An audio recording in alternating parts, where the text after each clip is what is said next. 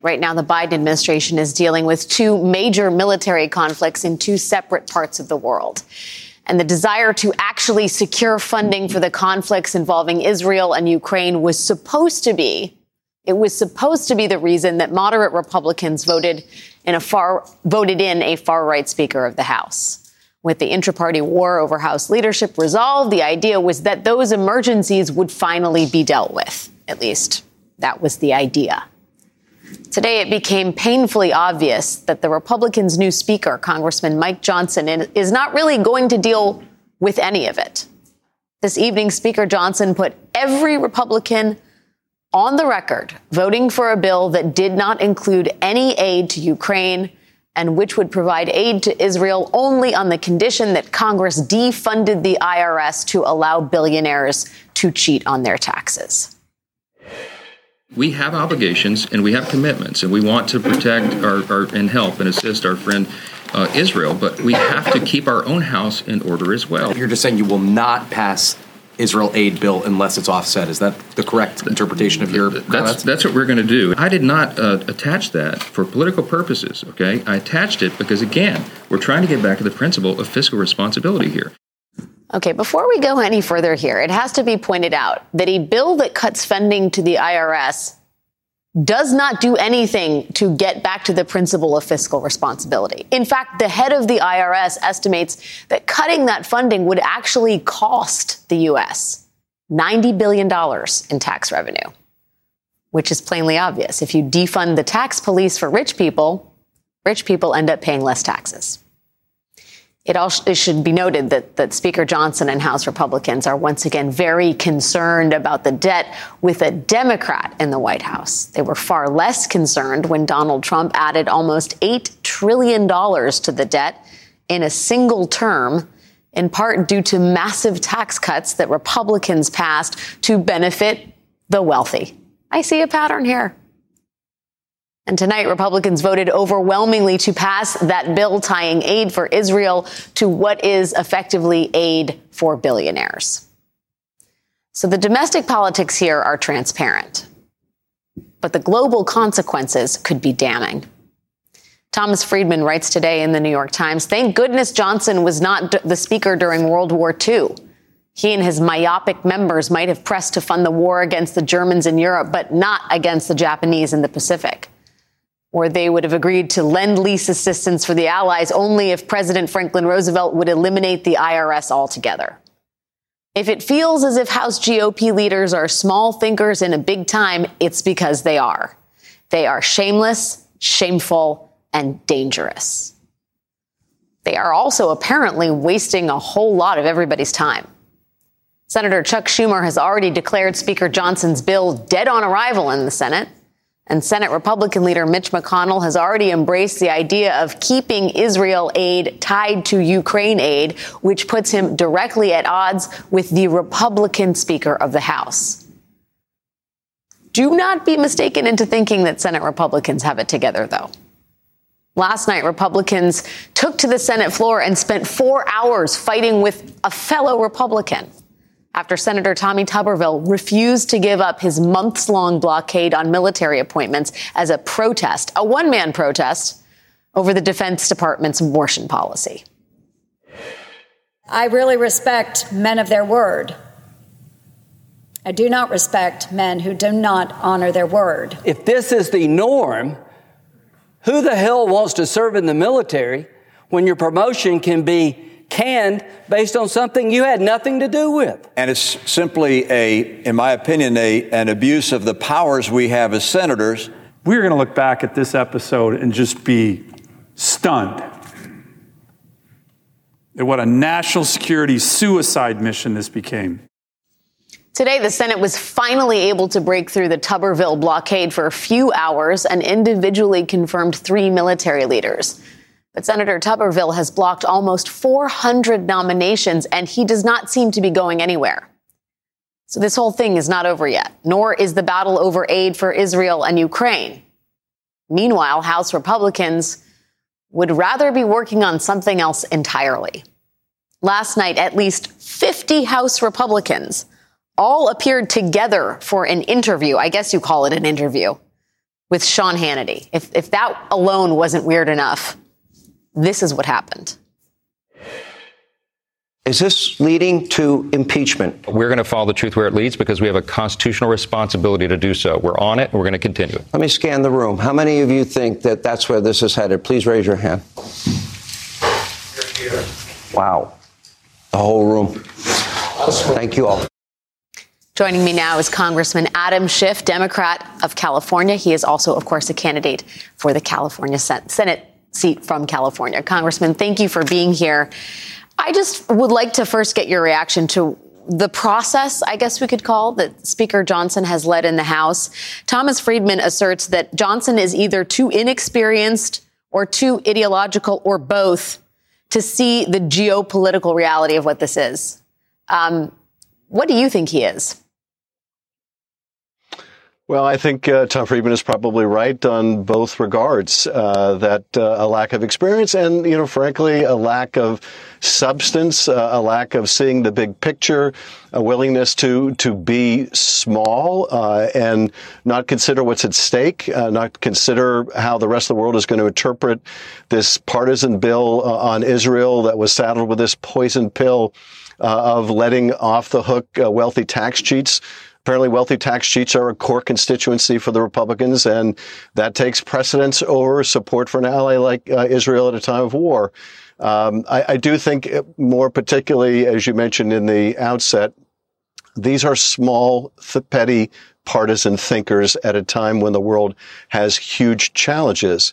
And he's going to have to learn fast. He's going to have to grow fast because the world demands it. We need to support our ally Israel. We need to support our ally Ukraine. We need to make sure that we can provide humanitarian relief for Palestinians being used as human shields by Hamas. We need to be able to do it all. And this was a terrible start of his speakership. Do you think that he is just going to, right now it looks as if there's a continuing intra-party war between Republicans in the upper chamber and Republicans in the lower chamber. Mitch McConnell does not approve, at least in terms of what he said, of what Speaker Johnson is doing, decoupling the aid, Ukraine aid from Israel aid. How do you think this ends? I think it ends with our providing aid to Israel, aid to Ukraine, and I hope it ends up being jointly done and in a bipartisan fashion. But, McConnell is, looking at playing the same game in the Senate, frankly, just on the other aid package. With Israel aid, the Republican House Speaker wanted it tied to, the Republican dream of letting off wealthy tax cheats. In the Senate, McConnell is dreaming of combining Ukraine aid, apparently, with some Republican harsh border bill. Neither of those poison pills belong in these emergency aid packages. Historically, they never have. We've taken up things individually, particularly during a time of war. And I hope at the end of the day, we get to the place we should have started at. But the fact that it's going to take time and it's going to involve the kind of division which was showcased in the House today, is just a welcome sign for Putin. It's a welcome sign for Hamas. And it's a welcome sign for Iran and their other terrorist organizations they back. Meanwhile, the Republicans in the House have, at least 50 of them, have time to sit for an interview with Sean Hannity and raise their hand in support of an impeachment proceeding or an impeachment process for President Biden. I want to play a little bit of sound from Speaker Johnson talking about the impeachment process. This is from today. I do believe that very soon we are coming to a point of decision on it. What you're seeing right now is a deliberate constitutional process, not the way the Democrats did it, snap impeachments, sham impeachments, and all the rest. So, Congressman, you were intimately involved in the impeachment proceedings in the House. What do you make of this current Speaker of the House calling the way Democrats did it was a snap impeachment, a sham impeachment? Well, he has a very short memory, apparently. We investigated, as you know, during a lengthy period of time, the president's Russia misconduct. We didn't bring impeachment proceedings, although many were urging us to do so at the time.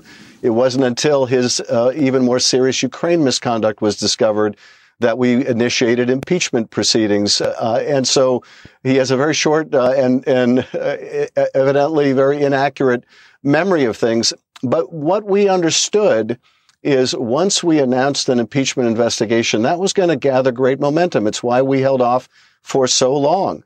But by Kevin McCarthy announcing an impeachment investigation in the hopes that throwing that red meat to his base would save his speakership, neither saved his speakership, nor was the right move for the country, because it created this momentum, this train moving forward that now may appear irresistible to these Republicans that, are so in the thrall of people like Sean Hannity and Donald Trump.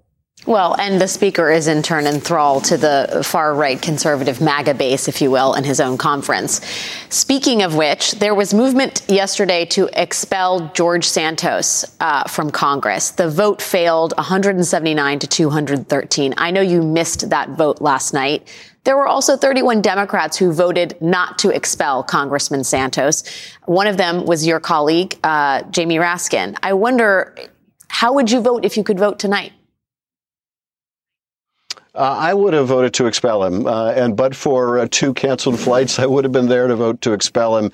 The evidence, against Santos is, I think, pretty overwhelming. The Republicans understand that just as well as we do, but they want his vote anyway. They will take the vote of a serial liar any day of the week to prop up their very weak, fragile, divided majority.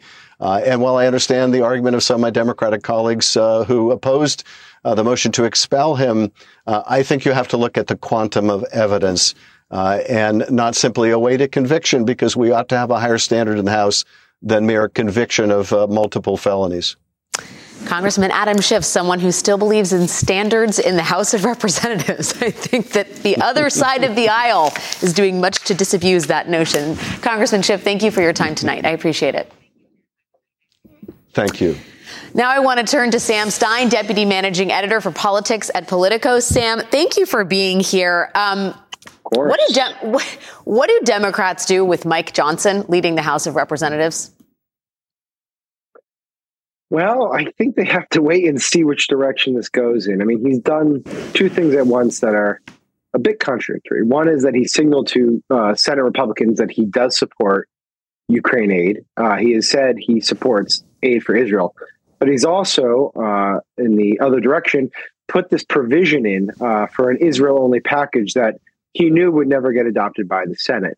And so Democrats on the Hill that we talk to, and including in the White House, frankly, are in this kind of wait-and-see approach. They don't know the guy particularly well. They have almost negligible time having negotiated with him. I think he had met with Joe Biden or White House officials twice, and it was fairly ceremonial prior to this.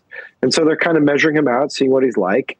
And ultimately, they're going to have to engage him. It's just a question of when and what kind of leverage they can bring to it.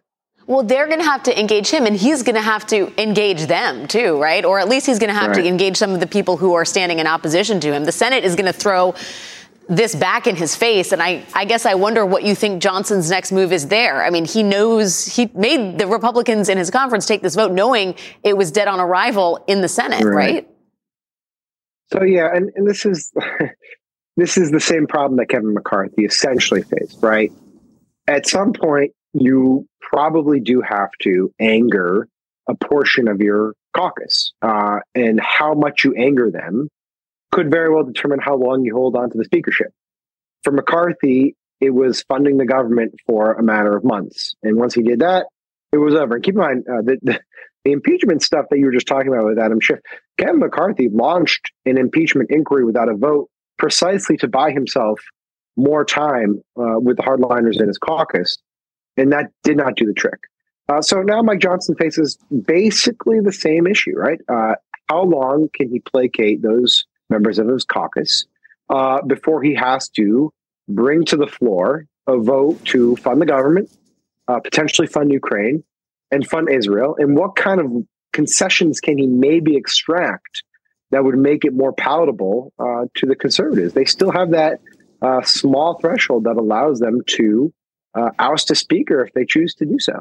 Well, not only do they have that sort of legislative reality or that sort of parliamentary reality in their grip, there's also the example of Tommy Tuberville sitting in the Senate getting absolutely destroyed by his colleagues in his party for this one man campaign that has borne no fruit, that has held up 400 military appointments that he's been at since February of this year, and he's not shutting it down. I kind of wonder to what degree, House Republicans look at that and say, that's the kind of guy I want to be. Right. Well, I empathize with Tommy Tuberville. That's how my colleagues feel about me. And they say it to me all the time. And so it makes a lot of sense to me. But I think it was Mitt Romney in a clip who said something about the ability of one or two people to just sort of muck things up, right? And it used to be that you would kind of be a pariah, right? You would, get embarrassed by it. And ultimately they would work around you. But in the modern day of politics, Tommy Tuberville, frankly, is a hero to a lot of people on the right. He's shown no willingness to back off what he's doing. There's very few points of leverage, absent a sort of ambitious rules change that they could hold over him. And if you talk to people in Alabama, they respect him for what he's doing. And that really gets to the incentive structure that I think you're talking about, right? Which is for modern politicians, the thing to do now is to sort of stick your neck out, do something that would have been in another era considered crazy and outrageous, earn accolades from your base, fundraise a ton of money, and sort of bask in the idea that you've become a hero to the right. And I think Tommy Tuberville is a great example of that. Well, yeah, I mean, this sort of diminishment of American politics, it used to be, the bad development used to be Republicans putting party before country. Now it's just putting themselves before anything else at the expense of their own party. These campaigns are being waged. Sam Stein, thank you, my friend, for your time tonight. It is great to see you. Always a pleasure, Alex. We have a lot more this evening. Senate Democrats and Republicans are squaring off over Justice Clarence Thomas and his relationships with some very wealthy friends. Plus, we have some breaking news about Donald Trump, his gag order, and the Supreme Court. That is next.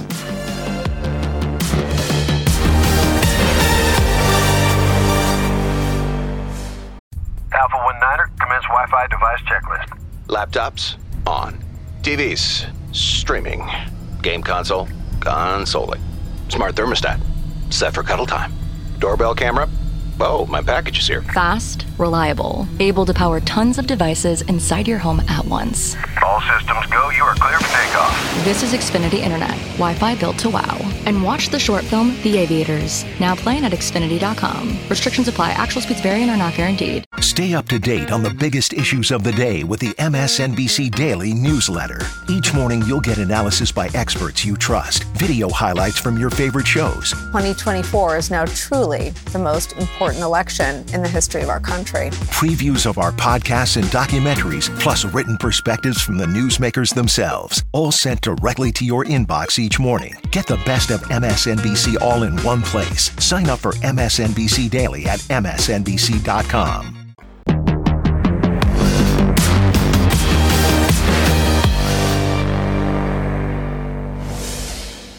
We have some breaking news this evening. Lawyers for Donald Trump have filed an emergency motion in the D.C. Circuit Court to appeal a gag order placed on him by Judge Tanya Chutkin in the federal case surrounding Trump's efforts to overturn the 2020 election. Trump's lawyers write, President Trump's uniquely powerful voice has been a fixture of American political discourse for 8 years and central to the American fabric for decades. The prosecution's claim that Trump's core political speech suddenly poses a threat to the administration of justice is baseless. Trump's lawyers further make it clear that they want to take this issue all the way to the highest court in the land. If the court denies this motion, President Trump requests that the court extend its administrative stay for 7 days to allow him to seek relief from the U.S. Supreme Court. Joining me now is Joyce Vance, former district attorney for the Northern District of Alabama. Joyce, thank you for being here as we parse this breaking news here. First of all, on its face, it doesn't seem that surprising that Trump is appealing anything because that seems central to his defense strategy. But what do you make of the idea that he wants to take this to the Supreme Court and in relatively short order? So I think that's not surprising at all. This is a notice of appeal combined with a request first for a quick administrative stay of the gag order so he can go back, presumably, to talking about witnesses and others involved in the case. And then he asks for a full stay pending appeal. So it's a little bit of complicated legal maneuvering. ultimately it could go up to the Supreme Court if, as I think most people expect, this appeal will be not particularly productive for Trump in the Court of Appeals. Just to sort of bring in some other data points on that, I mean, Trump has some interesting bedfellows here in his fight against the gag order. The ACLU is one of them. They believe this is an infringement on his First Amendment rights. Do you think there's any? You sound pretty confident that the Supreme Court is not going to find for Trump on this. But is there any merit to the appeals on its face?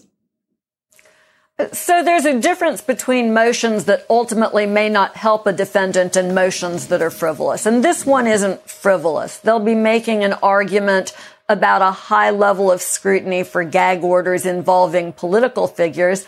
And as Trump's lawyers point out in this brief that they've submitted tonight, a court has never imposed a gag order on a leading presidential candidate.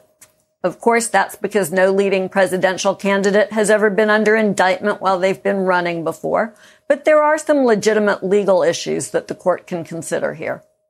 Joyce, I got to ask you, because there's a lot happening in the criminal court system as it pertains to Donald Trump. And Jack Smith's office filed a motion this morning urging Judge Cannon, who is, of course, the federal judge overseeing the Mar-a-Lago case down in Florida, urging her not to be manipulated by Trump's defense team, which is at once asking to push off the Washington, D.C. case, but also saying a packed calendar prevents them from being part of the Florida case on the timetable thus established. They're basically trying to have their cake and eat it, too. And Jack Smith's office seems to have taken notice of that and is urging Judge Cannon to effectively ignore the entreaties being made by Trump's defense team. I found it interesting that they so directly and personally are asking the judge not to be literally manipulated in an official court filing. Did that seem unusual to you? I think it's a reflection of where they are in this case. Judge Cannon was always going to be a tough judge for them. They knew that because of the proceedings in front of her previous to this criminal case, where she had gone off on sort of a crazy civil theory before the 11th Circuit reined her in. But this direct use of the language, don't let them manipulate you, I think suggests that they're frustrated with her rulings. She's clearly been not measured and not balanced in deciding issues that involve Trump's ability to delay the case. And so they're pointing out that he's trying to delay all cases using this same argument, playing one judge off the other. That's in a sharp contrast to this motion that we see regarding the gag order tonight, where they're asking for speed, almost unheard of speed, telling the Court of Appeals that they want a decision just in shortly over a week, which would barely provide sufficient time for briefing on this gag order request. So a very interesting discrepancy between trying to delay the trial while preserving Trump's rights to go out in public and say whatever he'd like to about witnesses and court personnel. Yeah, interesting tactic that maybe gives rise to an incoherent strategy more broadly. But Joyce, I have to ask, just from a lawyerly perspective, is it a bad move to get so personal with a judge? Does that help Jack Smith's case, or does it hurt it to suggest, however much of it is subtext, that Judge Cannon has been manipulated by Trump and his defense?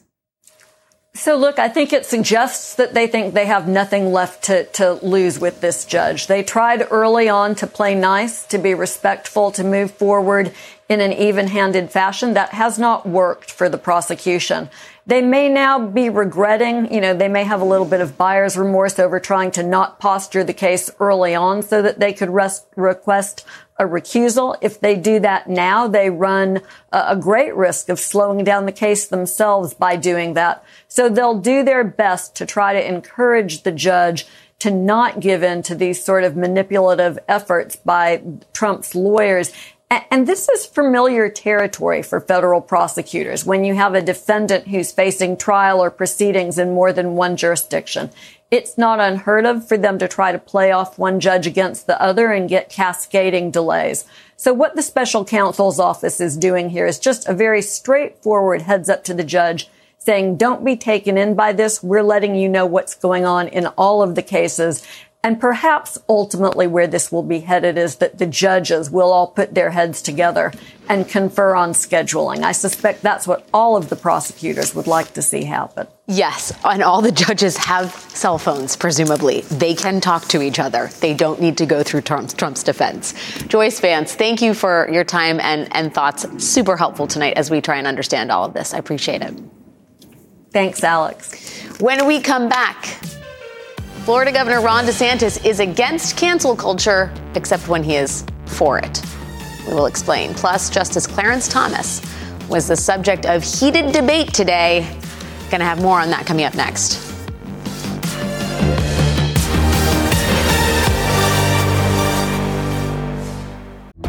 There comes a point when the right to vote requires a fight to vote. MSNBC Films presents Battleground Georgia, a story that explores the ugly history of voter suppression and how Georgia is leading the charge against it. Something has to change. The old South is being replaced by the new South. Battleground Georgia, part of the Turning Point documentary series from executive producer Trevor Noah. Sunday at 9 p.m. Eastern on MSNBC. Hey everyone, it's MSNBC's Chris Hayes. For the first time since 1892, we have an election in which both candidates have presidential records. It's a chance to take a hard look at what Joe Biden and Donald Trump have actually done as president. On a special Why Is This Happening podcast series called With Pod 2024 The Stakes, I'm talking to experts about the two candidates' records on specific policy areas like immigration, taxes, climate, and more. So you know what's at stake come November. Search for Why Is This Happening and follow. You find this relaxing? Oh, yeah. It's away from the sort of the meanness that you see in Washington. And you get here with just the regular folks, and it's so pleasant. For years, that motor coach has been a centerpiece of Justice Clarence Thomas's everyman persona. Thomas has talked about the coach, he's done interviews on the coach, and he's otherwise made a show of how darn regular he is by driving through America and talking to people he meets in Walmart parking lots along the way. The inconvenient detail here is that according to the Senate Finance Committee, it appears that Justice Thomas did not pay for that RV. And that RV did not come cheap. Last week, the committee, responding to reporting in the New York Times earlier this year, released a report. And the report asserts that Justice Thomas received a loan of $260,000 from a wealthy friend named Anthony Welters so that Thomas could buy that 40-foot luxury motor coach back in 1999. And apparently, Clarence Thomas only paid $20,000 in interest on that loan. And maybe, quite possibly, that is all. According to the committee report, based on the documents reviewed by committee staff, Welters forgave a substantial amount or even all of the principal balance of his loan to Clarence Thomas. Justice Thomas, through a lawyer, told the New York Times that the Thomases made all the payments until the terms of the agreement were satisfied in full. But Thomas would not answer questions about what the terms were and what satisfied practically meant. And so journalists and Senate Democrats are skeptical, especially given the fact that this new revelation comes on the heels of a series of bombshell reports by investigative journalists at ProPublica detailing how Justice Thomas has been the recipient of lavish gifts and trips and investments from wealthy friends, including billionaire Harlan Crow, all through the last 25 years. And Justice Thomas has not disclosed any of it. Now, Democrats on the Senate Judiciary Committee are pushing for more details here, and they have been following up on the media reports with fact-finding of their own. Today, during a committee meeting, Democrats clashed with Republicans over their plans to subpoena Harlan Crow for more information about his gifts to Justice Thomas. They also want to subpoena another Republican donor, a man named Robin Arkley, as well as conservative activist Leonard Leo, both of whom have flatly refused to cooperate with the committee's investigation. Let us be very clear about what is going on here. Billionaires who are invested heavily in influencing the Supreme Court have been caught giving enormous secret gifts to individual justices. You all ought to be ashamed of yourself. because you're the ones who always profess how you're defending our democracy. You're the ones undermining our democracy. The highest court in the land cannot have the lowest standard of ethics in the government. This is a fight you want. You're going to get it. The panel is set to vote next week on whether to issue those subpoenas. So stay tuned. When we come back tonight, Israel says its troops have now completely encircled Gaza City and are engaged in face-to-face battles with Hamas.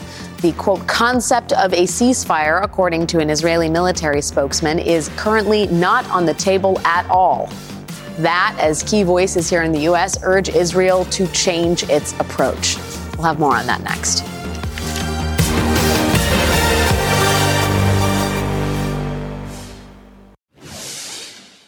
If you are in our country on a student visa and you're making common cause with Hamas, I am canceling your visa and I'm sending you home. This weekend, Florida governor and Republican presidential hopeful Ron DeSantis explained that if elected president, he wants to cancel the visas of any students he perceives are making common cause with Hamas.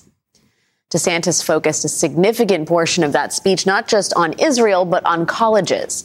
Now, the governor has made a boogeyman out of higher education for a while now, picking fights against history lessons on race and racism, as well as diversity, equity, and inclusion programs.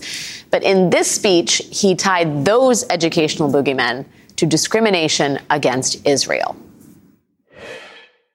This whole thing of DEI, diversity, equity, and inclusion, that's anti-Israel. It's anti-Jewish, 100% if you take that to the logical conclusion.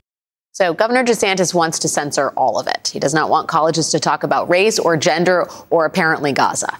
And he is not alone. The New York Times reports that groups that have led campaigns to oust school board members and remake state curriculums have also jumped into the fray. Parents Defending Education, a conservative nonprofit organization, says that it fights indoctrination in the classroom and started tracking incidents in which school district leadership appeared to criticize Israel. And Moms for Liberty, a national conservative group, has warned that progressive school administrators are being trained at the same universities allowing anti-Semitic protests. Joining me now is Peter Beinart, editor-at-large of Jewish Currents magazine. Peter, thank you for being with me tonight. I wonder what you think the net effect is of having anti-woke organizations like Moms for Liberty jump into the fray here. I mean, this is just an extension of the incredible hypocrisy we've been seeing from conservatives over the past few years about this. On the one hand, they rail against cancel culture. They attack liberal snowflakes who don't have the stomach for real debate. And then they go and they try to ban books or ban content that discusses LGBT themes. And now they're just extending that to the Israel-Palestine debate. If they're so confident about their position in defense of the Israeli government, in its policies in Gaza or whatever, then have the self-confidence to have those debates on college campuses, which is what's supposed to happen on college campuses, as opposed to what DeSantis is doing, which is ordered Florida to shut down the Palestinian groups on the campuses of the Florida universities. I do wonder if you think the transparent political goals of these groups and of someone like Governor DeSantis has an effect on the sort of contours of the fracture among Democrats and the sort of different wings of the Democratic Party that are arguing for more or less support of Israel as it wages war in Gaza. Well, I mean, what I would hope Democrats would agree on, regardless of their position on Israel's policies in Gaza, is that people should have the right to openly debate Israel's policies in Gaza. It's not actually just Ron DeSantis. The Anti-Defamation League has also called on for an investigation of these pro-Palestinian student groups. It was roundly condemned just this week by the ACLU for doing that. What I think Democrats should agree on is, regardless of your position, students have the right to articulate their positions without being shut down by campus administrators. I do wonder, Peter, setting the college debate aside, the broader debate over what Israel is doing, the role of Hamas, what's happening to the civilians and the children in Gaza, do you feel like the sort of narrative on that is shifting among at least Democrats? Today, Senators Dick Durbin and Chris Murphy came out and were very vocal about serious reservations they have about Israel's strategy here. Does it feel like the tide is shifting? A little bit, because there's a huge gap between where Democratic politicians in Washington are and where Democrats are on the ground. First of all, because the people who support the invasion do not have good answers for the end game. They don't have a good answer for what comes after they topple Hamas. It's very reminiscent of the lack of answers that American leaders had when they went into Iraq and Afghanistan. Secondly, because according to Save the Children, you don't have to believe the Hamas-run health ministry, 3,000 children have been killed in Gaza already. That's more, according to Save the Children, than in an entire year in armed conflict any year since 2019. So nothing good is going to come of this massive destruction of Gaza that we're seeing. I do wonder whether you think we are getting closer to a more inclusive dialogue that is about what is happening here, or further away from it. I tend to see hopeful signs through the day, but it seems like a desperately distressing and dark conversation that I have a hard time believing is evolving. Look, it is, because there is just there is unbelievable agony among Israelis, and there's unbelievable agony in our Jewish community. I see it all around me all the time, and there's also unbelievable agony and among Palestinians, and so there's a tremendous amount of polarization and pain. But I think there's certain basic principles that we should try to agree on. One of them, the principle, is free speech. You don't have the right to violence, of course, but you do have the right to articulate your opinion, especially on the college campus. And second of all, things like international law and human rights are really, really critical, even when you're at war with an organization like Hamas that has committed war crimes and done terrible things. Just as the United States after 9/11, despite what Al-Qaeda had done, we still had a moral obligation to try to adhere to certain norms because it was about us. We have to hold Israel to those same standards. It's not good for Israel to commit wholesale war crimes. Peter Beinart, author of the Beinart Notebook on Substack and editor-at-large of Jewish Currents. Thank you for your time tonight, Peter. I appreciate it. Thank you. Still ahead, as presidential hopeful Ron DeSantis keeps falling short in the polls, he is looking for any strategy that might give him a boost. But at this point in the primaries, can he get a leg up anywhere? That's a lot of puns that are foreshadowing a very interesting block coming up. Stay with us. According to new NBC polling released this week, 43% of likely Iowa Republican caucus goers said they would choose Donald Trump as their first choice in the caucuses. Governor Ron DeSantis is now tied with former South Carolina Governor Nikki Haley at 16%, and that means the gloves are off. Are you wearing higher heels than Ron DeSantis next week at the debate so you can look taller than him on the stage? I don't know. We'll have to figure that out. I can tell you, I've always talked about my high heels. I've never, hid that from anybody. I've always said don't wear them if you can't run in them. So we'll see if he can run in them. Joining me now is Tim Miller, MSNBC political analyst and writer-at-large at The Bulwark. Tim, the most interesting thing about Ron DeSantis right now is the discussion of whether or not he wears lifts in his cowboy boots. What does that say about his candidacy?